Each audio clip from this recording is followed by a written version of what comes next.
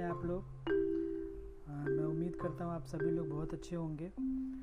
आज हम व्याकरण का भाग पढ़ेंगे। इसका आपको पता ही होगा, इससे पहले हमने भाषा पढ़ी, हमने देखा भाषा कितने तरह की होती है, फिर हमने वर्ण पढ़ा। आज हम पढ़ेंगे शब्द विचार।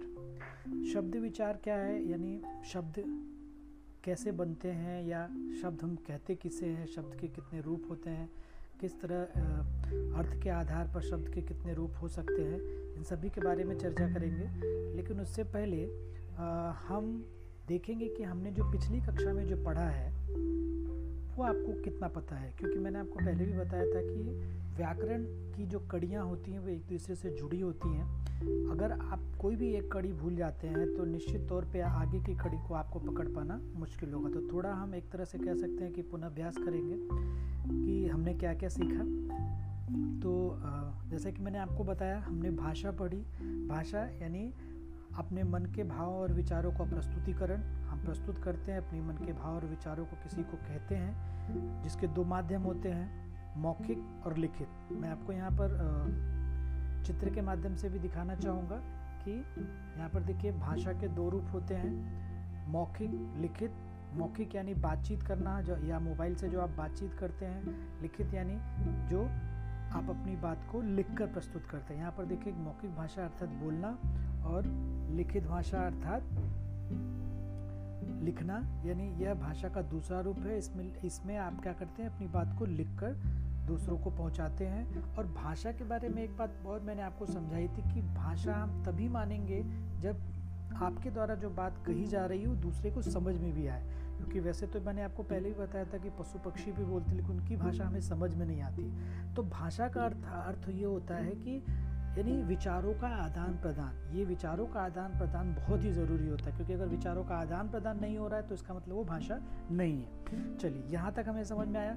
भाषा में हमने मौखिक भाषा समझी कि मौखिक भाषा यानी कि जब हम बोलते हैं। लिखित भाषा जब हम अपनी बात को लिखकर प्रस्तुत, जैसे कि पुस्तकों में जो कहानियाँ आप पढ़ते हैं किसी के द्वारा लिखी जाती हैं, वो अपने हिसाब से वो कहानियाँ लिखते हैं और आप वो कहानियों के माध्यम से आपको समझाने की कोशिश करते हैं, कोई सीख देते हैं। यानी भाषा के दो रूप, मौखिक और लिखित। अब ये बात आप याद रखिएगा।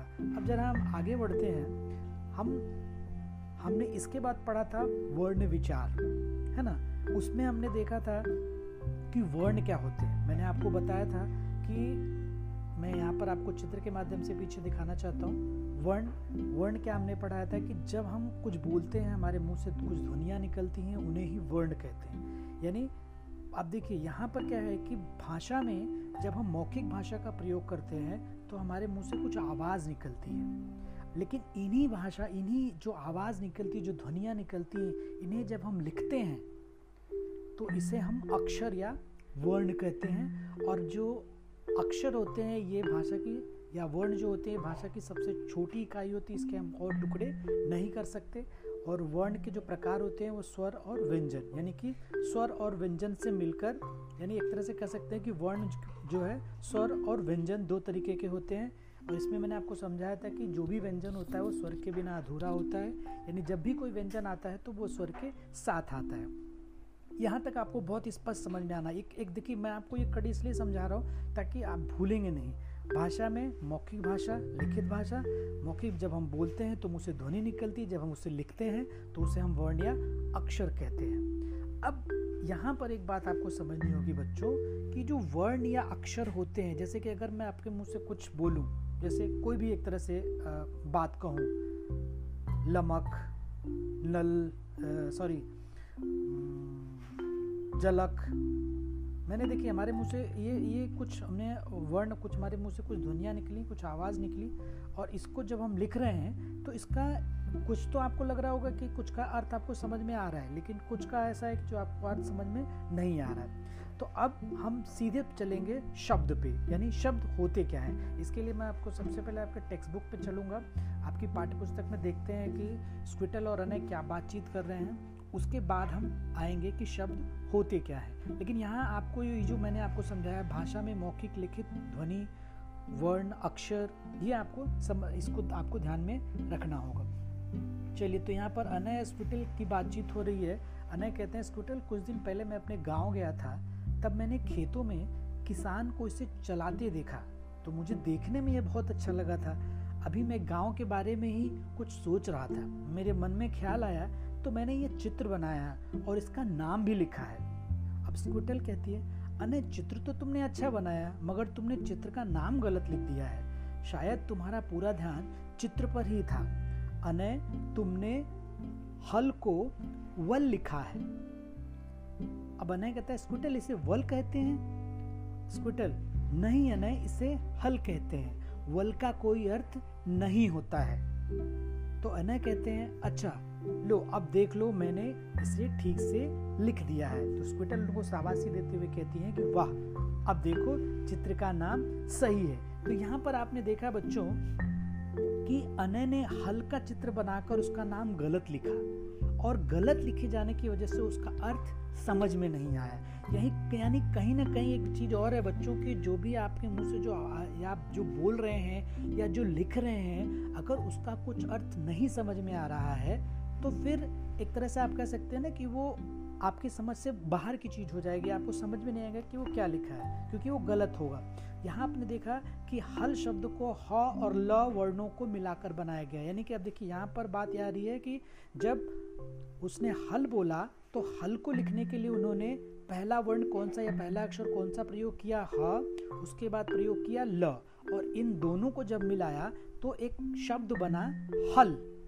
यानी यहाँ आपको एक बात समझ में आ रही होगी कि दो या दो से अधिक वर्णों के सार्थक मेल, यानी कि वर्ण या अक्षर, जब दो वर्ण या अक्षर जब मिलते हैं तो वो सार्थक होने चाहिए, क्योंकि जब वो सार्थक नहीं होंगे तो वो जो शब्द होगा उसका भी कोई अर्थ नहीं निकलेगा। यानी इस तरह से हम कह सकते हैं कि दो या दो से अधिक वर्णों के सार्थक मेल को शब्द कहते हैं, और सार्थक शब्द ही समझ में आते हैं और सही अर्थ प्रकट करते हैं। यानी आपने देखा कि दो या दो से अधिक वर्णों का सार्थक मेल ही शब्द कहलाएगा। सार्थक, यहाँ पर सार्थक शब्द का बार बार मैं आपको जोर देकर इसलिए समझाना चाहता हूँ, सार्थक का अर्थ होता है जिसका कुछ अर्थ निकले, यानी उनका मेल सार्थक होना चाहिए। सार्थक मेल होगा तभी उस शब्द का कुछ अर्थ निकलेगा। ठीक है, यहाँ पर मैं आपको आगे ले चलता हूँ और यहाँ पर आपको दिखाता हूँ कि एक हमारे पास एक और पीपीटी है, उसके माध्यम से हम थोड़ा और विस्तार से उसको समझने की कोशिश करेंगे कि शब्द क्या है। ठीक है, तो आगे मैं आपको दिखाता हूँ। अब यहाँ पर शब्द की परिभाषा की बात करें तो यहाँ पर है कि एक या अधिक वर्णों से बनी हुई स्वतंत्र और सार्थक ध्वनि शब्द कहलाती है। देखिए यहाँ पर उसी बात को थोड़ा सा संक्षिप्त में बताया गया है कि जब एक हो या एक से अधिक वर्णों से बनी हुई, यानी कि दो भी हो सकते हैं, एक भी हो सकते हैं। कभी कभी ऐसा भी होता है कि एक शब्द का, एक अक्षर का भी कुछ अर्थ निकलता है। ठीक है, तो इसलिए यहाँ पर ये कहा गया है कि एक या अधिक वर्णों से बनी हुई स्वतंत्र सार्थक ध्वनि शब्द कहलाती है। यानी जैसे यहाँ पर एक उदाहरण दिया गया है कि एक वर्ण से निर्मित शब्द जैसे कि न का अर्थ होता है नहीं। व आप लोग लिखते हैं ना कि माता व पिता, या शिक्षक व शिक्षिका, तो व का भी एक अर्थ होता है जिसे हम वो और कहते हैं। और अनेक वर्णों से निर्मित शब्द हैं जैसे शेर। देखिए यहाँ पर दो अक्षरों से, दो वर्ण में है, शेर, कमल, कमल एक फूल का नाम होता है, शेर एक जानवर है, नयन का मतलब आंख होता है, प्रसाद, सर्वव्यापी, परमात्मा। यानी आपने देखा कि यहाँ पर एक या एक से अधिक वर्ण जो हैं वो सार्थक वर्ण मिल रहे हैं, उनका मेल सार्थक हो रहा है और एक शब्द बन रहा है, और शब्द वो तभी कहलाएगा जब उसका कोई अर्थ निकलता हो। ठीक है, आगे बढ़ते हैं, जरा हम देखते हैं कि अब शब्द के कितने भेद हो सकते हैं। तो अर्थ की दृष्टि से बात करें तो शब्द के दो भेद होते हैं। पहला होता है सार्थक, दूसरा होता है निरर्थक। जैसे कि हमने पहले ही चर्चा की कि जब भी हम कोई शब्द बनाते हैं, और शब्द बनाते समय या जब हम मान लीजिए कुछ लिख रहे हैं और कुछ लिखने के लिए हमने कई वर्णों को एक साथ जोड़ा और वो सार्थक मेल नहीं हुआ, सार्थक मेल अर्थात कि उसका कुछ अर्थ नहीं निकला, तो वो शब्द नहीं कहलाएगा। इसी आधार पर यानी कि अर्थ अगर नहीं निकल रहा है तो शब्द नहीं बना।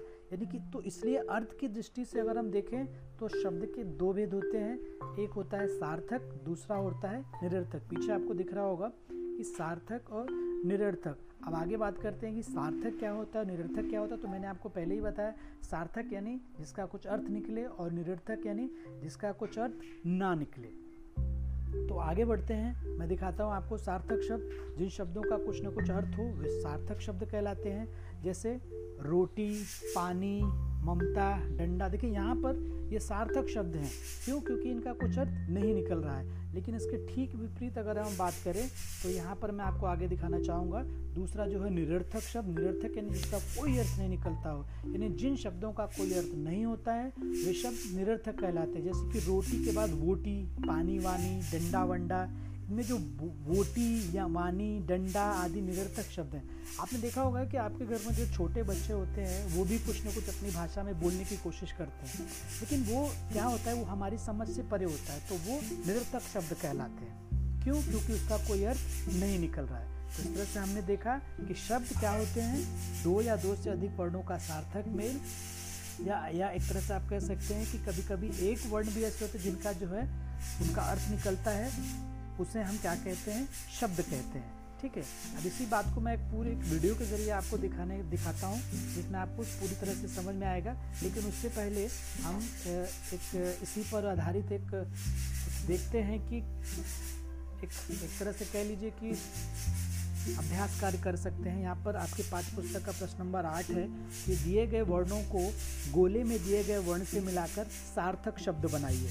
यानी पहले तो हमने यही बात समझी थी कि शब्द कब बनते हैं, जब वर्ण मिलते हैं, और सार्थक वर्ण मिलेंगे, उनका जो मिलन होगा वो सार्थक होना चाहिए, तभी शब्द बनेगा और वो शब्द सार्थक होगा। ठीक है, तो यहाँ पर देखिए एक बहुत सारे एक केंद्र में ल लिखा हुआ है, एक वृत्त बनाया गया है जिसमें ल लिखा हुआ है, और अलग अलग जो है तीर के माध्यम से कुछ वर्ण लिखे हुए, जैसे कि क, फ, माफ करिए, फ, ज, प, थ, ब, ह, ये लिखे हुए हैं। और उसमें आपको ये कहा गया है कि आप इससे सार्थक शब्द बनाइए। तो अगर हम शुरुआत करें तो ह और ल को जोड़ते हैं तो बनता है हल, सार्थक शब्द है। च और ल को जोड़ते हैं तो चल, चल यानी चलना, ये भी सार्थक शब्द है।